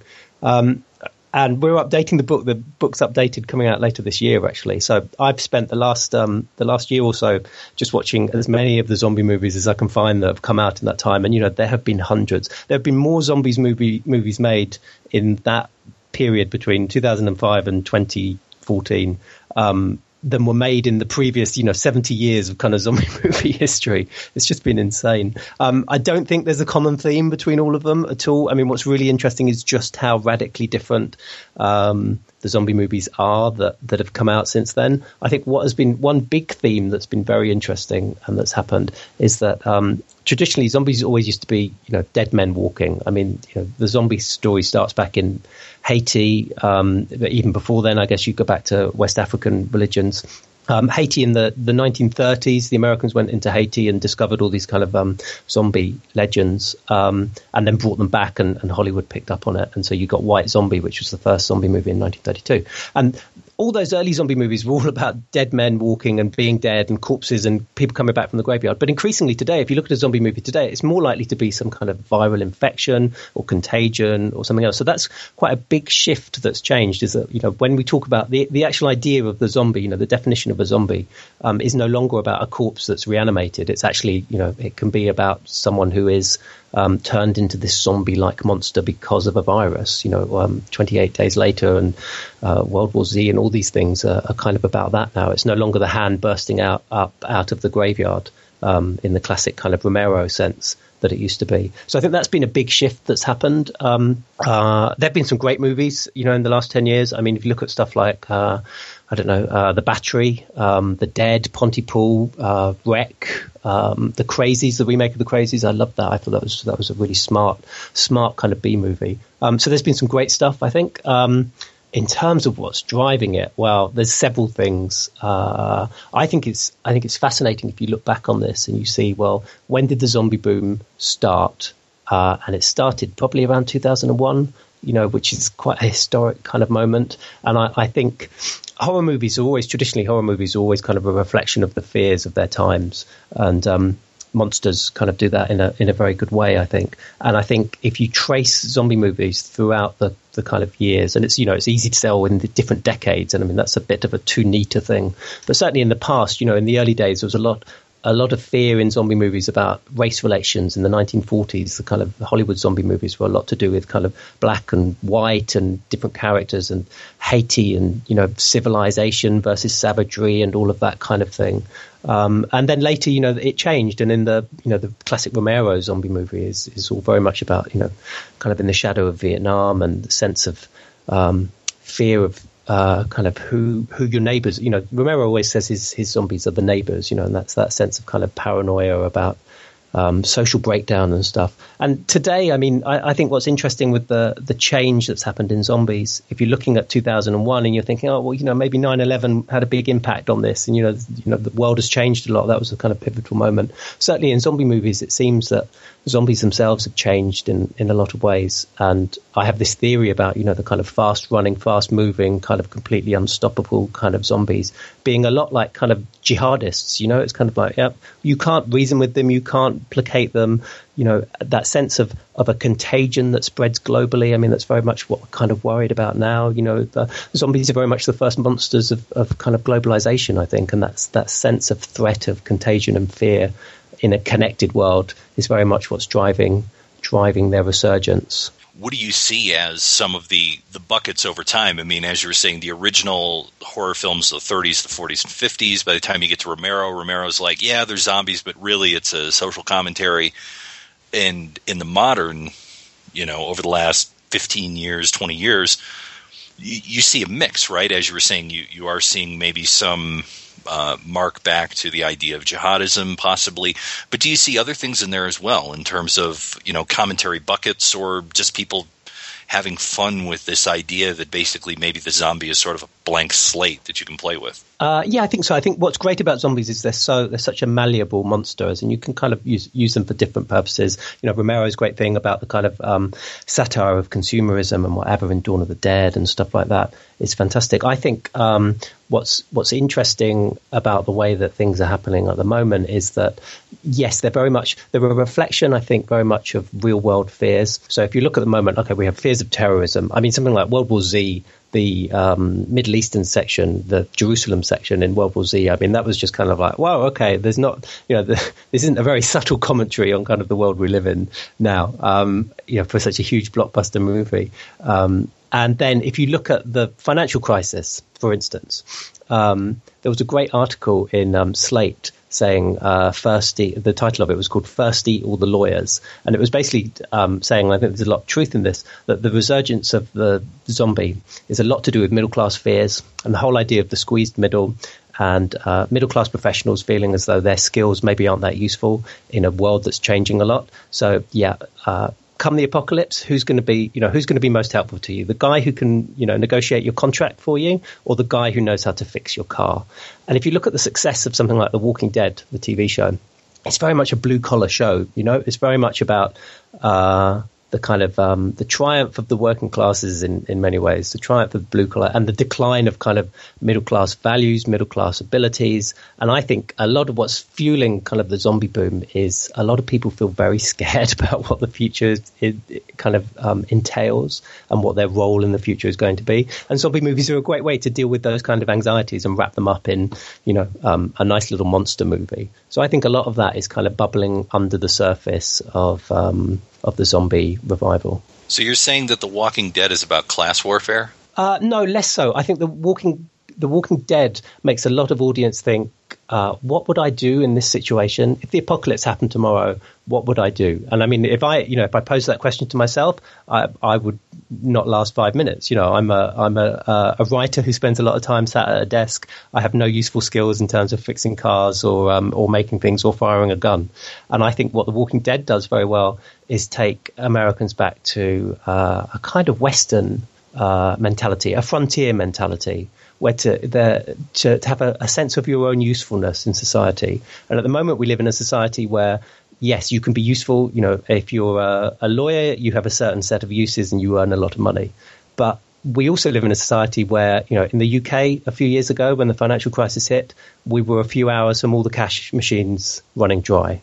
And so you're kind of like, okay, that's quite perilously close to the verge of kind of total social collapse and a bit of anarchy. And people have seen this. People have seen Hurricane Katrina. People have seen the kind of devastation that climate change is causing, and that sense of, the world we live in is quite precarious. And I think a lot of people have that in the back of their minds as something that they're worried about, and anxiety. And a good way to play out those kind of anxieties is to set them in a movie, in a horror movie. Horror movies have always been good at that.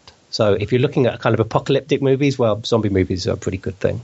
Yeah, because I was going to say in America, there's no such thing as classes. There's no class warfare. Maybe over in Europe, there are social classes, but not in America. No, well, not at least. You have white... No.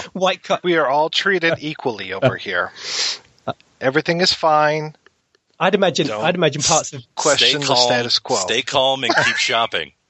Right. I'd imagine parts of Detroit look as though they could be the backdrop for a zombie apocalypse movie. No, and I mean, that's. Well, speaking of which, there was a guy who wanted to open a zombie-related theme park in Detroit using a burned-out neighborhood. So maybe we'll post that link up there so you can read that story. Yeah, I reread your book last summer, Jamie, in preparation of going to this thing called ZombieCon that happened here in the fall. Rob and I were invited to come over and be on a couple panels and just kind of take in this whole thing. And it was pretty funny and a little sad to me because talking about this whole idea of, what happens when the apocalypse comes and, what are your skills and what weapons would you use to fend off zombies and all this. Those were some of the questions that we actually got on this panel from people that I think were a little serious about it. Like they were correct me if I'm wrong, Rob, but it felt like a couple of the folks that asked questions along those lines maybe were kind of planning on, the zombie apocalypse happening any day now. Well, I know that there are various different places online that have, I think it's sort of a merging of sci-fi fans, horror fans, and survivalists.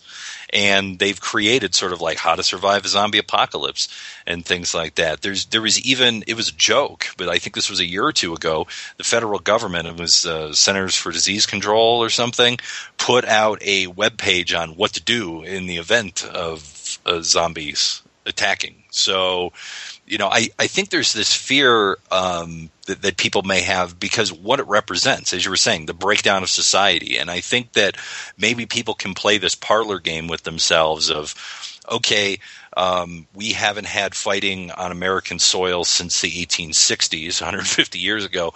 But if there was, looting and rioting and people getting shot in the street and all this stuff going on, how can I deal with it? But I don't want to think of it that way. I want to think of it from the aspect of something supernatural and beyond, because the idea of sitting down and actually thinking about mass insurrection would just be too much for people to take. I think their heads would explode. It's a lot easier to think about shooting a zombie than shooting a looter. Exactly. Yeah, very true. And I think, we live in our culture is an apocalypse culture now. If it's not, financial meltdown, if it's not Islamic terrorism, then it's climate change or whatever else, or global pandemic. I think as a species, we're suddenly highly attuned to the fact that, everything is very precarious. We live in this world that's completely networked where what happens, halfway across the globe is actually going to affect what's happening, in Michigan. And it's just like, that's quite a scary prospect. The world has suddenly become a very big, very complex system that is, kind of too big to fail. And if it did fail, we're all absolutely screwed. So. Yeah, you're right. Thinking of movies even like 12 Monkeys or what was the Soderbergh Contagion, just that whole idea of how a disease spreads and how it networks across everything, and seeing the maps of where the disease has come from and where it goes. I mean, even going back to the last Planet of the Apes movie, it's all about that whole idea of it spreading and how quickly things can spread across the world. And that plays right into this whole idea of the zombie stuff. I mean, you had recommended one to me, Jamie, called Wasted Life, which is also known as Zombies or something like that. And that, the way that just so simply, people are mixing, what was it, like this contaminated beer with ice cream, with soft serve ice cream, and they become zombies from that, and just becomes this whole plague, wonderful kind of stuff. And again, that kind of goes from the zombies' point of view, like very much literally in that one, which I really appreciated seeing, the shift in the color, the black and white, and the way that zombies perceive the world and the world perceives zombies. But I do like how it kind of starts with that whole idea of how quickly these things can spread and how quickly things break down in the world. Mm-hmm. And, the great example, the reason why World War Z, I think, did such great business is because that's exactly what it was tapping into. That was the first blockbuster zombie movie in many ways. And also it was the first kind of global kind of zombie movie. Normally zombie movies, you're like, oh yes, it's happening everywhere, and there'll be a bit on TV to show you that it's also happening in France or whatever. But this was the movie that went, okay, we're globe hopping, we're globe trotting, we're going here to Israel to wherever they went, North Korea, everywhere, and we're going to show you, that this is now a global thing. And I think what captured so many people's imaginations in the movie, and of course also in Max Brooks's book, was that sense of kind of seeing a globe, seeing zombies as a global pandemic, which no other movie before has kind of had the scope to do that. One of the things that I was thinking about in terms of the commentary angle, and we discussed this in the first part of the show related to Deadheads, is the possibility of the one character being able to understand the plight of the zombies because they are the outsiders. And most of the films up until recent, I would say even, Mike, you talked a little bit about with Day of the Dead. I think it's more specific in Land of the Dead, is that zombies are always this thing to fight against, and they're kind of a faceless horde of stuff. And now it seems that maybe over the last, I guess what Day of the Dead was 83, so 30 years, Land of the Dead 10, 15 years ago, that we're starting to see this turn where we're starting to understand what either makes zombies or how being a zombie is. and kind of where that places in terms of the commentary, underclass in America, maybe even the idea of illegal immigration or something, like coming to an understanding of what it means to be outside of society and having to deal with that. How do you sort of see this take of looking at the world through the zombie perspective? I actually have a problem with it, I have to say. I'm quite a purist when it comes to zombies. I'm worried that this whole perspective thing, I mean, if you follow it through, then you start off with interesting movies like Deadheads. I don't know if you guys have seen a British movie called Colin. It was really low budget. It was made for like $100 or something. It showed at Fright Fest over here a few years ago. And that's also, again, another movie just following this zombie called Colin around London as it's kind of, turns into Zombie Central. But the problem is, once you start going down this road, then what you end up with is Warm Bodies, which is a movie that I absolutely hate with a passion. And what I see that as being, as it's kind of like the commercialization of zombie movies in a way that the more you show the zombies' perspective, the less you make them dead, the more you kind of make them, infected and sympathetic and all of that, the more you kind of are trying to convince the audience that, zombies are really quite nice underneath. All they need is a good hug or, a good kiss in Warm Bodies. And what interests me quite a lot and what I feel a bit of distaste for is the fact that zombie movies used to be like punk rock. Yeah, they were something that was very small and niche and very edgy. And now they seem to be being merchandised and commercialized to hell and back, really. And that is purely because, people have noticed, producers have noticed, say, oh, zombies, yeah, people are interested in zombies, right, let's keep making these zombie movies. And then, well, let's make the 12A zombie movie. Let's make the, what would that be for you guys, PG-13, the PG-13 zombie movie where you guys can, where everybody can come and see the zombie movie. And I worry that might be, over commercializing things. However, I have to hold my hands up and say I'm currently writing. I got hired to write a kids zombie movie, so this may be a case of me speaking out of turn. Jamie, you're part of the problem and not part of the solution. Aren't we all, though? No, you're right. I mean, even you could say Frankenweenie, what is a zombie film? It's all about bringing corpses back from the dead. It's kind of a Frankenstein story, but not really, because it's not like they're taking pieces from other bodies. It's pretty much just corpse reanimation and the problems that go from that. So there you go with a kids movie.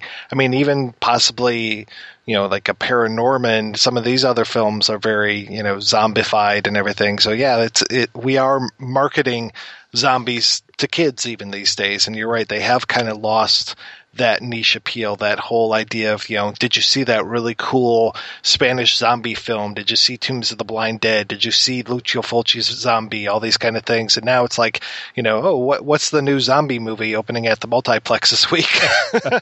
It's one of those characters, though, like I was saying, and we discussed, is that people can kind of work with it in various different ways. And I know that there are certain things that people, and we talked about this with the Pierce brothers, where, oh, well, it isn't like this, so therefore it's not a real zombie film because, you didn't follow the dogma of, what the great church of zombie filmmaking is. But I really like sort of how, unlike maybe vampires or some other, maybe werewolves or something like that, there seems to be a certain mode in which those are done, and someone really hasn't come along and sort of subverted it so much that you can not only have them being this sort of faceless horde that represents something, but they can also be taken from the perspective of what is it like to be that, and not only that, but maybe what that means in terms of a social commentary. So I kind of like where things have been going. I mean, granted, there's going to be oversteps, and especially when something makes a lot of money, you're going to have the Hollywood types come in and say, oh, of course we can, make it for ages 4 and up. So it's, and for grandma too. But I really like sort of this blending idea of what you can do with this character. And I find that really interesting. Yeah, I found it funny, Jamie, hearing you talk about World War Z and all the places that the events take place, all the places where Brad Pitt is going in this film. So many of them are hotspots for the zombie disease, but they're also hot spots as far as global conflict goes. The whole idea of going to Israel, going here, going there, and what's funny is that I think, and correct me if I'm wrong, but I want to say that the original version of the film, because they changed the entire third act before it was released, that a lot of that stuff took place in Russia, which is another historically famous place where Americans cast a lot of their fears upon. Yeah, I believe there was like a big battle sequence in Red Square or something. I think Moscow was a big part of this, which increasingly given current events, increasingly, as you say, hotspots around the world, somewhere quite interesting in terms of global conflict. So yeah, I mean, I thought I had a lot of problems with World War Z in terms of what it represented. However, what I thought it did do very well was something that only a blockbuster zombie movie could do, which was to give you that sense of a very global perspective. And no other movie has done that in quite such a way, but no other zombie movie has cost as much money either. So that those the two things may be linked. Which is kind of what I like the most about the remake of Day of the Dead is that opening credit sequence where you really feel society breaking down, and having that whole montage set to the Johnny Cash song and seeing the news events and just the quick cuts of everything. And that opening scene, the opening credits, I should say, just gives you such a encapsulated view of this is the world breaking down just within a few minutes, that you don't necessarily need to see it across the world. But that was nice with World War Z, that you did see it everywhere, though it felt a little disingenuous the way that, Brad Pitt was able to fly in and fly out and, just always narrowly escaping, able to survive plane crashes, whatever it was. He was pretty indestructible. Well, he's Brad Pitt, though, isn't he? I mean, he is Brad Pitt, so he can do whatever the hell he wants to. I tell you what, the moment we see the sympathetic zombie movie end up with it being Brad Pitt who's the zombie, then I think we'll know that we've kind of jumped the shark. I thought in Zombie World it wasn't jumping the shark, it was horse zombies from Survival of the Dead. Well, Zombieland, of course, Zombieland had the Bill Murray as a zombie. Bill Murray's a zombie, it's okay, which, I just thought was genius. But, maybe we should draw up a list of people who we'd like to see play zombies in movies. Yeah, maybe they'll remake Warm Bodies in a few years with Brad and Angelina. Yeah, that would be something. There you go. That would just make your day, I know it. Yeah, no, I have a raging hatred for that movie. I really do. That's maybe a conversation for another time. I'm curious, have you ever seen Jovana Vukovic's Book of Zombies? I have seen it. I haven't read it. I have seen it. I know who she is. I saw her short film, actually, which was a wonderful short film she did. But I haven't read her book. No, it was an illustrated history, wasn't it, of zombies? Yes. As I read it, I kept thinking to myself, didn't I just read this in Jamie's book? It's almost like the Cliff's Notes version of your book. Oh, well, the thing is, there's been a lot of people have written, one of the signs of how successful the zombie genre has become, I think, is how many people have written books. Because when I started Book of the Dead, there wasn't anything, which was actually the reason why I wrote the book, was because I was like, I'd really like to know more about zombie movies and, why I personally find them really quite disturbing and scary. And I'll go and find a book about it. And I was like, no one's written this book. And when I was writing, Peter Dendel, who is an academic, he teaches at university in the States, I'm not sure where, but he's written a 2-volume encyclopedia, a zombie movie encyclopedia, which is fantastic. It's like so detailed in terms of, he just covers everything. And that, for me, that's my Bible. I'm just like, wow, this guy is great. So, the thing with all these things is everybody's, as it's grown, everybody has found their own little niches of different ways to do things. Encyclopedia is different from mine. Mine's kind of like an overview, and encyclopedia is a different way, and illustrated history is different from mine. One of the things I really regret not being able to do, when I did the first edition of Book of the Dead, I thought, when we do a second edition, it will be really interesting to not just make it the complete history of zombie cinema, but to do zombies across all media. Let's have zombie video games, zombie comics, zombie novels. In 2005, that seemed like it might be possible. But come to doing the update of the book in I think I started it in 2012. I was like, yeah, I could spend the rest of my life trying to do this and it still wouldn't be finished. I mean, there's been just so many zombie novels and comics comics and video games and everything. That would just be an amazing book if someone could collate all of this stuff together. I think you'd need to edit it and have like about 20 different writers or something, each doing a different chapter. You know, a history of zombies in video games, a histories of zombies in comics. That would be a good book, actually. Yeah. I just picture looking like the Encyclopedia Britannica. Yeah, it would be, You'd have to have 20 different volumes of it. That would be crazy. Yeah, no, that would be good. But that would be the definitive book of zombies, I think. I'm lucky. Mine says at the bottom, the complete history of zombie cinema. And even then, you know, people are like, oh, yeah, but you didn't mention this movie. You know, this isn't complete at all. But but to imagine doing that across zombies across all media, that would be incredible. Because one of the fascinating things about zombies is they're such a great transmedia kind of monster. You know, I know that's a horrible word, but it's like they work in video games. You know, if you look at video games now, zombies are everywhere. You look in comics, zombies are everywhere. You look in novels, you know, young adult novels, zombies are everywhere. It's just like they've taken over everything. Really amazing. It'd be like the OED. It would be like the Oxford English Dictionary of, you know, in multi-volumes. Yes. And you just have to keep updating it. You know, I mean, I sent my update for this book off to the publishers a couple of months ago. And, you know, I checked up on how many zombie movies have been released since then. And I was just wanting to cry. You know, it's just like, wow. It's just impossible to keep up with. You know, people can buy it and then you just mail them the next, you know, updates. It's like, you know, each month you'll get a new volume of the book. You know, it's like a Time Life series when we were kids here in America. You know, it's like, and each month you'll get a new volume of, you know, zombie cinema just for you with the latest updates. Should maybe just do it as an ebook and it can just constantly every time you log on, it will download another 20 pages. So I have one more question. As far as you had talked about the way that zombies are kind of a transmedia phenomenon, the thing that I find interesting is how they are a transnational phenomenon as well.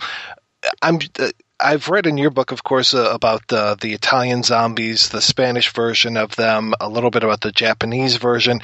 Do you see different cultures kind of casting different things onto their zombies specifically, or is it kind of all coming from a base of one place and then it just kind of translates internationally? I think it's both. I think they come from a base of one place, and I think increasingly what people in other countries do is go, okay, well, what's a successful template for a zombie movie? Okay, it's a comedy, so you know, it'll be Shaun of the Dead, but it'll be our version of that. But then what's interesting, what makes them so kind of local, if you will, is that they then feed in like lots of stuff that maybe only the audience at home would get. You know, lots of jokes that only I don't know if you've seen One of the Dead, the Cuban zombie movie. That's great fun. And there's a lot of stuff in there that's very much about Cuba and very much about, you know, the political system there and everything and how it, you know, related to the United States and everything. So. And yet it's within, you know, what you would go, anyone could watch and go, oh, this is just a zombie movie. Yeah, okay, I understand how this works. I understand the rules. But then just the deeper, scratch beneath the surface and you get an interesting local flavor and layer of just slightly different things. So, and I think that's true. That goes, you know, Greek zombie movies, you know, Israeli zombie movies. There's barely a country, I think, that hasn't made a zombie movie. So we'll have to see. Ironically, the only country that hasn't made a zombie movie, Zombieland. Why do they? Oh, it would be a documentary, I guess. I don't know. How about the current UK zombie films? Because I know obviously Shaun of the Dead is one of the biggest marks as far as zombie films go.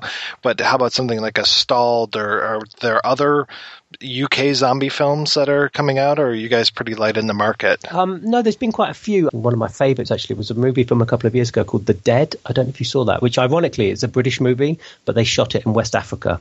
And it's a West African zombie apocalypse movie with this guy teaming up with a member of the local army to drive across West Africa as the zombie outbreak hits the world. But what's thrilling about it is it's shot by these two British directors who'd come from commercials. They have a brilliant visual sense, and they also are very old school in their zombies. So it feels very much like a Fulci style zombie movie. Lovely kind of panoramic vistas, really open, and then just dotted around with these zombies. And it kind of takes us back, I mean, what's lovely about it is it takes us back to the very origin of the zombie myth, which of course started in West Africa. So, you have all these West African extras stumbling around, pretending to be ghouls. And it's really creepy. It's really scary. It's something about, I don't know, I'm quite used now to seeing kind of urban zombie movies that happen in, big metropolis or whatever. But seeing this kind of zombie thing out in the jungles and the kind of savannas and whatever, it's creepy. We're going to take a break and play a preview for next week's show.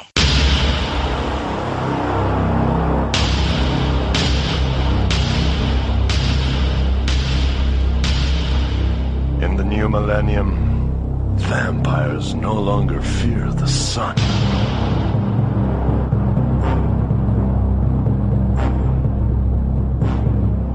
Now they're going to learn. It's time to fear the Son of God!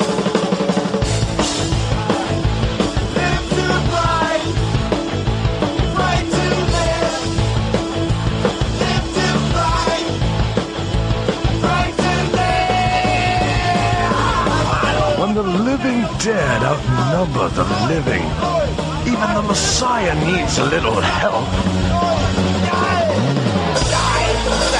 Phil Caracas is Jesus Christ Vampire Hunter.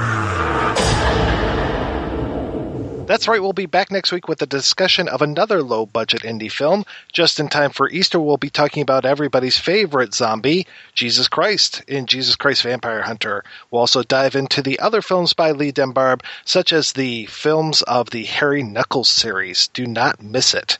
Before we go, we want to thank this week's guest co-host, Jamie Russell, for coming on the show. So, Jamie, where can folks go to keep up with you and see the announcement for when the new version of the Book of the Dead will be out? I have a website, which is jamierussell, all one word, .co.uk. And you can also find me on Twitter. I'm on Twitter as Jamie Russell74. Awesome. Well, we will be sure to link over to those for you, sir. Thank you. No, thank you, sir. And also thanks to the Pierce brothers for coming on and talking about Deadheads and all things zombies. And also thank you for listening.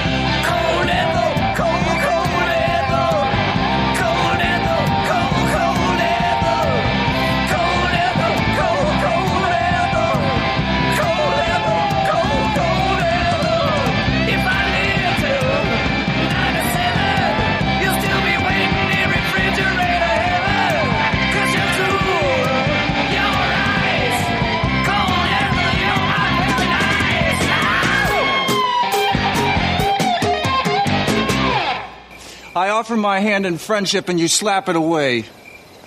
Get his finger out of my face. You want a bite? Zombie a little hungry? Zombie want a little something? I said, get his finger out of my face!